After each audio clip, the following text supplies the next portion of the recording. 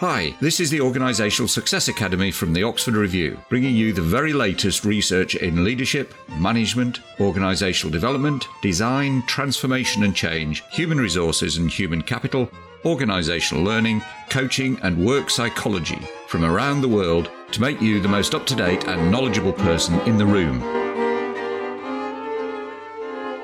Okay, we're going to have a look at a paper looking at a thing called psychological entitlement and how people who have a kind of higher level of psychological entitlement, they end up stopping other people getting promoted within organisations. It's an interesting paper. Yes, yeah, interesting from a variety of different angles. I must say, I hadn't come across the term psychological entitlement before reading this, so I was really kind of, you sort of think, I'm curious what that's about, and even as well as having a sense of maybe what it was going to be about. But it was interesting dipping into what that construct was about, and then also looking at the way in which that plays out in social or group settings. Yes, and this idea of the paper really kind of revolves around the idea of kind of rules, rule breaking, and kind of social norms, particularly within kind of societies and cultures and organisations, and that this idea that kind of the social norms and the rules that guide and constrain behaviour within any kind of society or in any organisation, and that they're kind of the norms are the kind of arbiters of kind of order within the organisation, and actually they're part of the organisation and structure of society anyway. Yeah. And that there are a lot of people conform to most of them. They'll break some, and then there are other people who seem to break those norms in quite a big way. And as a result of breaking that, they end up getting a kind of a status. Yes. Which was this idea of pop stars. Yes, and that from that they may then have a sense of psychological entitlement within that particular context. Yes. That people that do things differently, if you like, almost, that kind of challenge the way in which things are done here, may actively make them stand out to be something that is, gives them, like you say, a kind of status within the group. An authority. So they'll dress differently in ways that most normal people wouldn't. And you see this with pop stars and actors and things like this. Yes. And then what the paper's saying is that for some of these people who do that on a kind of regular basis, that because that gives them an enhanced status, they end up feeling entitled as a result of that enhanced status. And then what they do, once they start to feel entitled, and that's what this is interesting, well, then what they start doing is they start applying the rules to all the other people. They become like the police almost, of making sure everybody else sticks to the rules, but them. Yes, so they become enforcers of the rules in spite of the fact they're breaking them. Initially, their kind of status within the group arose because they were challengers of the rules. So it's a curious kind of cycle, if you like, that's playing out. Yes, and there's kind of a hypocritical element to this, where they start to constrain and control other people and make them stick to the rules and highlight people who don't stick to the rules, the other rule breakers. And what the paper's doing is looking at that issue of psychological entitlement. So what were the main things that you found interesting in this paper? Well, so there were a few things. One, I think social norms are really interesting, and what are the social norms within different groups, and then what happens around rule breakers, if you like, and the way in which rule breakers are perceived within an organisation. And some organisations where rule breaking's almost encouraged, or, and as is suggested in here, that there might be certain individuals that as a result of this kind of challenging of the social norms actually achieve a certain kind of status, as opposed to cultures where actually that's suppressed more. And this idea of, so I'm very interested in Michelle Gelfand's work. She talks about this idea of tight cultures versus loose cultures, and that being about how strict or permissive, if you like, would be analogous terms, but how tight are the rules enforced. So in a looser type of culture where actually there's more flexibility and variation within the way in which kind of social norms are expressed, more permissiveness versus tightness. And she suggests that some of this, that what influences this research suggests is around threat. So the amount of threat that there is perceived or objectively real, if you like, i.e. a virus outbreak or an earthquake or, some kind of that sort of threat. How strong that is affects where people tend to go. To tighter tends to be the orientation people shift more towards under threat circumstances. So I find this whole thing about social norms and individuals within social norms and how power plays out within all of that, I think is very interesting. Yeah, it's interesting, particularly some of the stuff that I've looked at around cultures, but around cults and things. So the cults themselves are often rule breaking in as much as they don't comply to the social norms of the environment that they sit in. They sit outside of that, but within the cult itself, there's usually quite strict rules and adherence. Yeah. And if you don't adhere, even though they're rule breakers themselves, if you don't adhere to the cult norms, you're out.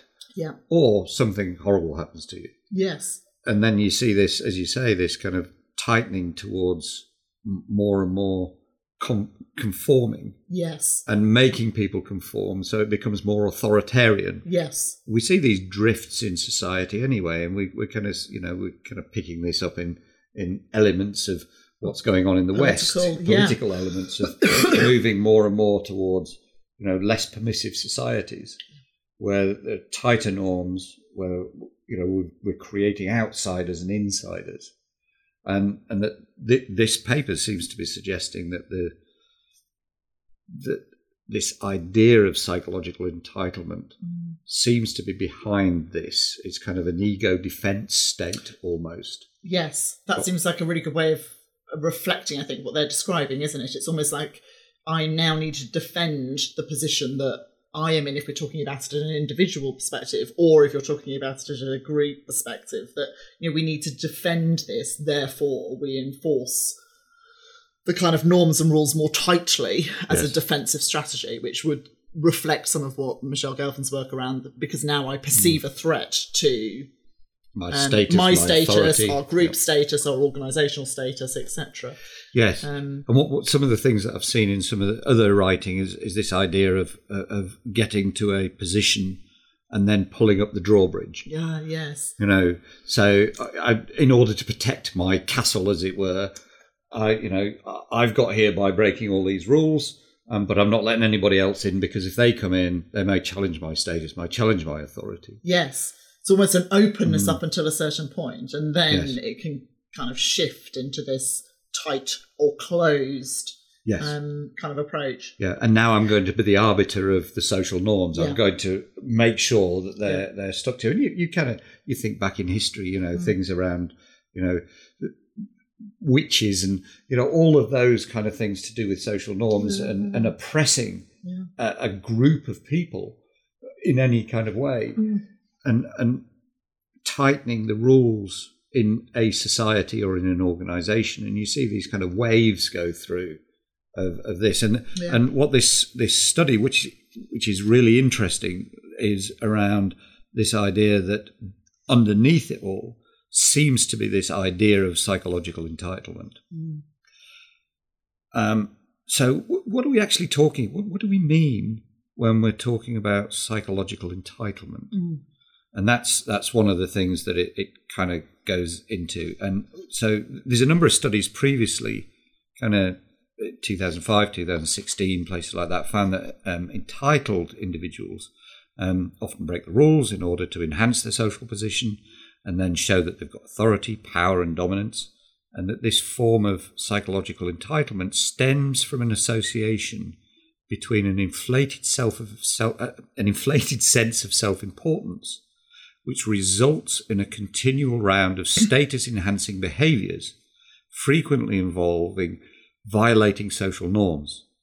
And further studies in 2018-2019 have shown that psychological entitlement tends to develop and increase people's motivation to dominate others and engage in behavioural strategies that further enhance their psychological status or their social status.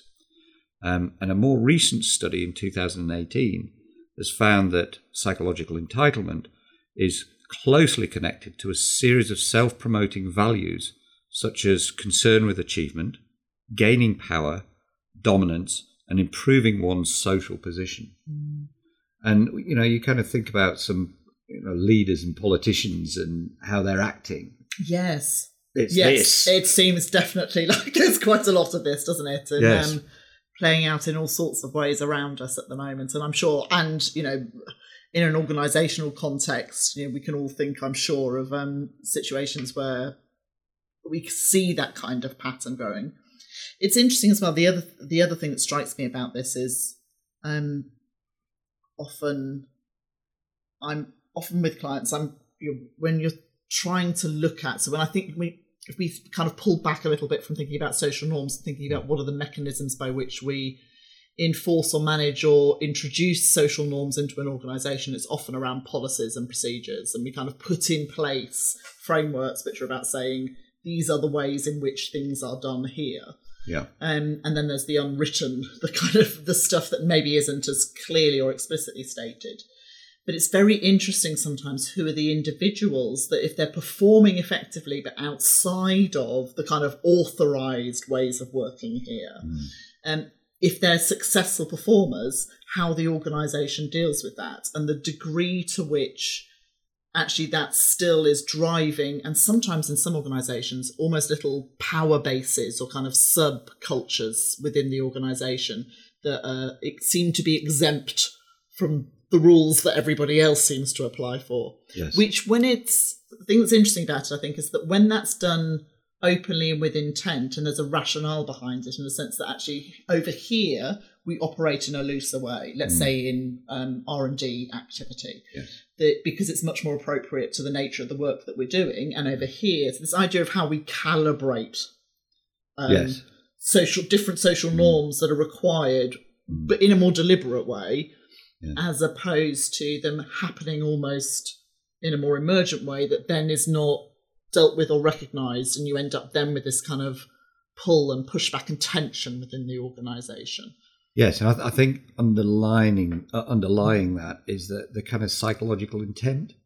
So if it's around aggrandizement, making myself look better, or a kind of ego, so ego building and things, that's a very different kind of rule breaking than somebody who doesn't have that kind of ego, but is breaking the rules for more pragmatic reasons, because they've found faster ways of working or shortcuts and things. Yes. And what's interesting about this is it's kind of showing that those people who are just finding shortcuts and there's no ego behind it, they're not there to try, they're not likely to start making other people stick to the rules, even though they're breaking the rules. They're quite laissez-faire themselves. They'll say, yeah, okay, if it's working, that's fine, which is very different to the people who have this underlying ego, and they get this feeling that they have to defend that. Yes. And then they start to create more rules, or they create a tighter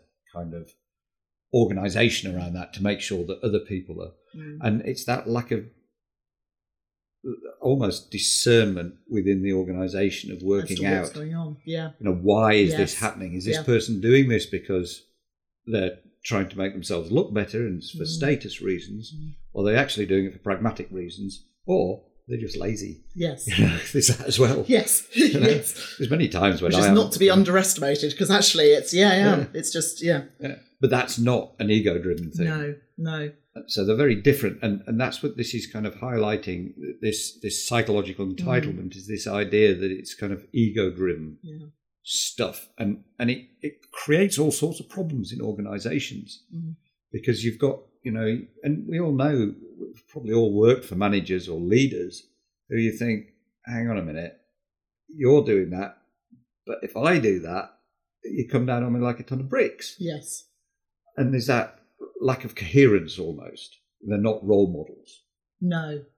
And it's that it's very disparate kind of behaviour. It's like they're doing this over here, but over here they're making things harder for everybody else. Yeah. Which is part of the issue. And in fact, they go on to talk about psychologically entitled people, the kinds of things that they're more likely to do, which is engage in unethical practices, allocate more unearned money, like borrowed from business and charity, to buy and maintain high status icons such as larger houses, cars, for example, the use of strategies for their own position at the expense of others, claiming higher salaries than colleagues because they feel that they're entitled to it, without any kind of reference to what the colleagues are offering and doing as well. That they expect to be treated differently and better than anybody else, and that they expect other people will spend more time on them. So you get that real kind of sense of almost psychological neediness to be fed, almost. And a study in 2017 has found that there are a series of negative responses that people with psychological entitlement come out with, I suppose. Things like acts of aggression. They're quite willing to cheat to win. Acts of revenge, calls for retribution against other rule breakers, calls for disproportionate levels of punishment for rule breakers. You know, it's a bit like the kind of witch thing, you know, burn them at the stake, a little bit over the top, you know, and rejecting and ensuring other norm violators are found and punishing them harshly. And, you know, there are political leaders like that, both large in society, political leaders, but within organisations. Yes. And they have quite a detrimental effect within the organisation. Yes. And one wonders, I don't know, did the degree to which this overlaps with aspects of narcissism, and yes, you know, I think I would imagine that some of the sub kind of components and things that there would almost certainly be some kind of relationship or overlap. I don't know if maybe it wasn't something they looked at in this particular research. No, they didn't. But, I would think that there will be. Yes, and there must be. We'll have a look actually. Yeah, we'll do another podcast around narcissism, because it's quite an interesting subject, and it's interesting not only just from a psychological point of view, but actually a relatively high percentage of leaders have been shown to be narcissistic. Yeah. So, you know, it has direct import within organisations. There seems some similarity in terms of the pattern and the process by which people find themselves in leadership positions as a result of demonstrating some of those kind of, you know, what's the pattern, if you like, that is right. Meaning that within that social group. Yes. Yeah. And this particular study, this 2019 study, has had a series of findings around this whole idea of psychological entitlement. And the first one is that it predicts whether or not an individual is likely to become a stronger advocate of current social norms whilst themselves still breaking them. So you get that kind of hypocritical type behaviour. You want to have a look at the second one? So the individual with a strong sense of entitlement is significantly more likely to restrict and punish other norm violators, as we were talking about, and that those punishments will be significantly harsher than low entitlement individuals would prescribe. So the degree with which they're reacting and responding to those sorts of things. Yes, yeah. And as I was saying before, this kind of hypocritical stance that high entitlement people take. And the study found that this tend to be aimed at maintaining the group or society status quo as a defensive routine in order to maintain their own social status.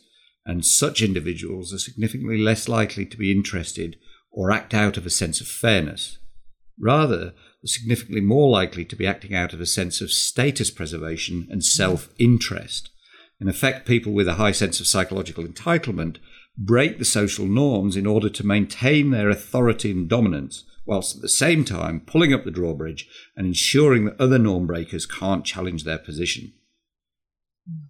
And this, I think, as the research kind of concluded that in organisations that was found to have a significant and negative impact on the sense of justice in the organisation. I think that's a really interesting point. The perception of how people are treated within this organisation and what is seen as being kind of fair and just within them. Yes, and within the organisation. This idea of social justice is being shared. We've seen a lot of studies coming through around the importance of social justice, or the perception of social justice within organisations, and that organisations that have low levels of perceived social justice tend to have higher turnover and higher issues to do around bullying and lower productivity levels. So they've actually tied them in. Yeah. And organisations that have a higher perceived social justice tend to have things like better citizenship behaviours, yes. better engagement, and a whole series of things. And so it's not just looking at productivity, but thinking about the kind of the social justice that's going on within the organisation. Do people actually just feel that this is a fair organisation? And they it's like anybody. If you're with somebody and you think they're being fair or they're being judgmental, you have a completely different reaction to that. Yeah. Yeah, absolutely. Yeah, really interesting paper. So members can go into the membership area, and if you just search for psychological entitlement, you'll be able to get the full research briefing, the references and everything else. Thank you for listening to the Oxford Review podcast. For free research briefings, audio and video research briefings, research infographics and a whole lot more, visit oxford-review.com. That's oxford-review.com. And please subscribe, rate and review this podcast. It would mean a lot to us to have your feedback so that we can make this podcast even better for you.